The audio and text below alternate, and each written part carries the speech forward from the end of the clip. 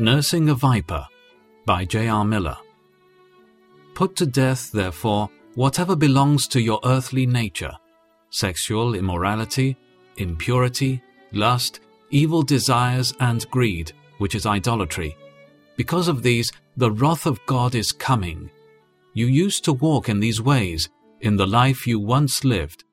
Colossians 3:5-7. A new life in Christ calls for the utter destruction of these evils. It is a shameful list which Paul names. It makes us ashamed to think that such qualities may belong to us or may nest in our heart.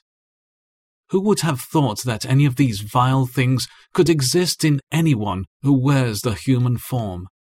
Yet many of these ugly things are found in each of us.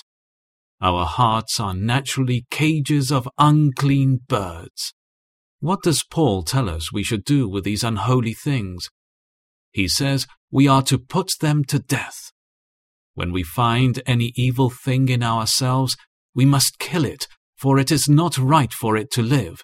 An uncompromising war should be waged against all evil.